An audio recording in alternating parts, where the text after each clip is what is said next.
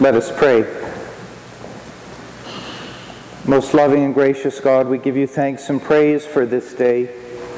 We pray that your Holy Spirit would open our hearts to hear your voice. Lord, may your word be spoken and your word received. In the name of the Father, and of the Son, and of the Holy Spirit. Amen.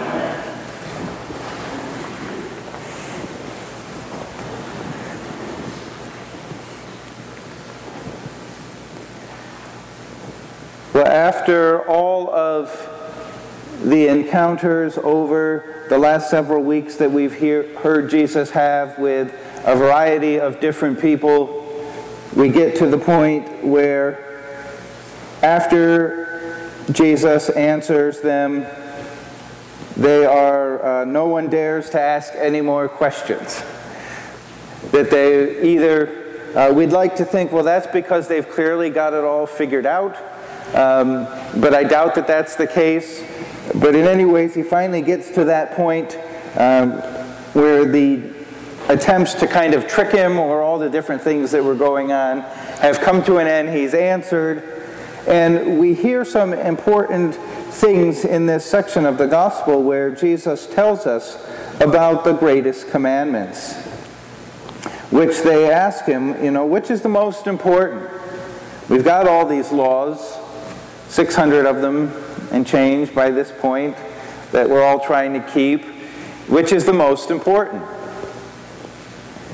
And Jesus answers that we're to love the Lord our God with all our soul and heart and mind and strength.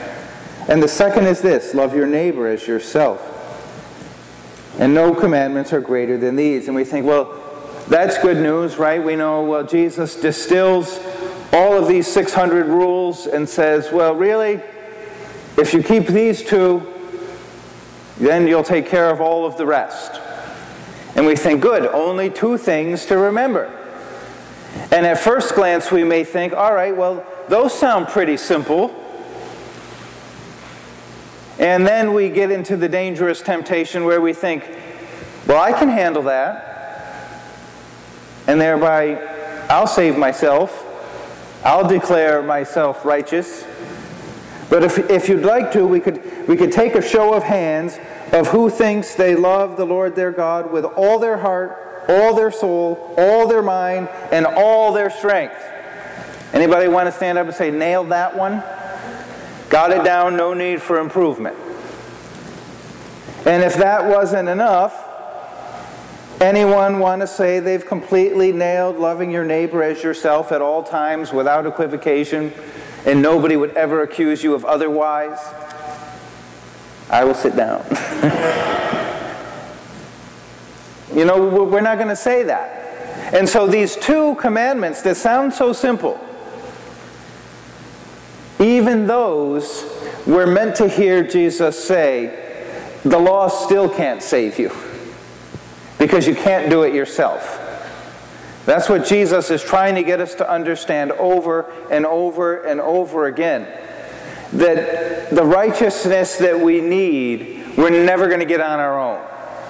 And that we get it only in and through Jesus and because of the free gift of the work that He has done. That is the starting point for everything. But as you've heard throughout the encounters of Mark's gospel that we've had so far, throughout the other gospels, everybody's always asking, well, what must I do? How can I get there? What work do I have to do?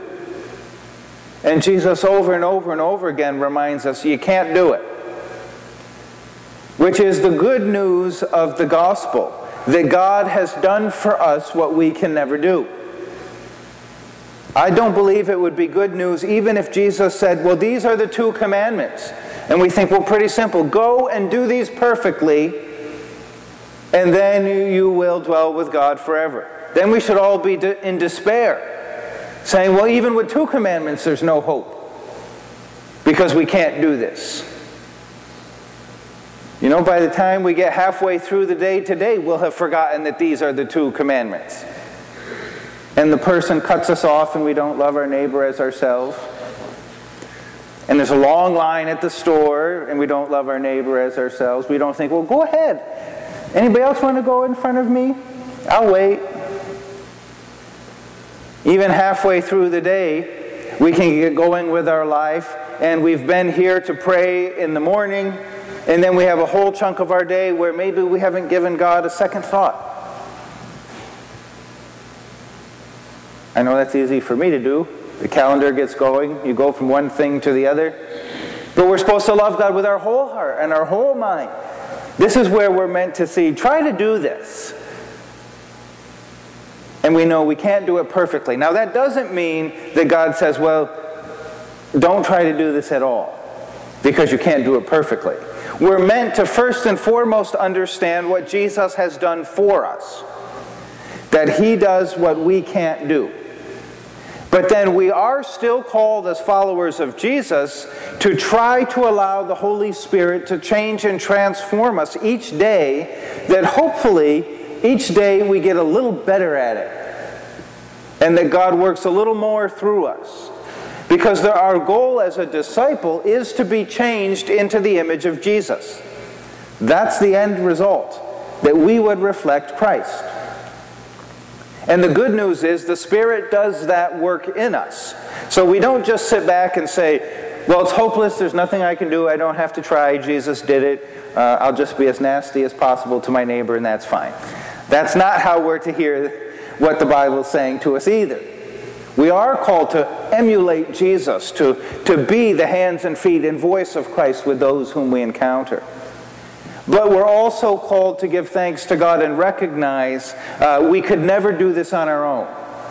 And thankfully, our righteousness, our ability to enter into the presence of God, doesn't hinge on whether I can keep these two perfectly. Otherwise, I might have a good 5 minutes. But I wouldn't want to stand before God and say, well, I think I pretty much got it. You'll be happy with my report card on my own. You know, that's the freeing grace of the gospel. That God doesn't just say, well, here's these two big things, good luck. I know they're virtually impossible, and we'll see how you do at the end. I'll be waiting with my red pen to grade your paper. That wouldn't be good news. That's not freeing, that's just try harder. Try harder.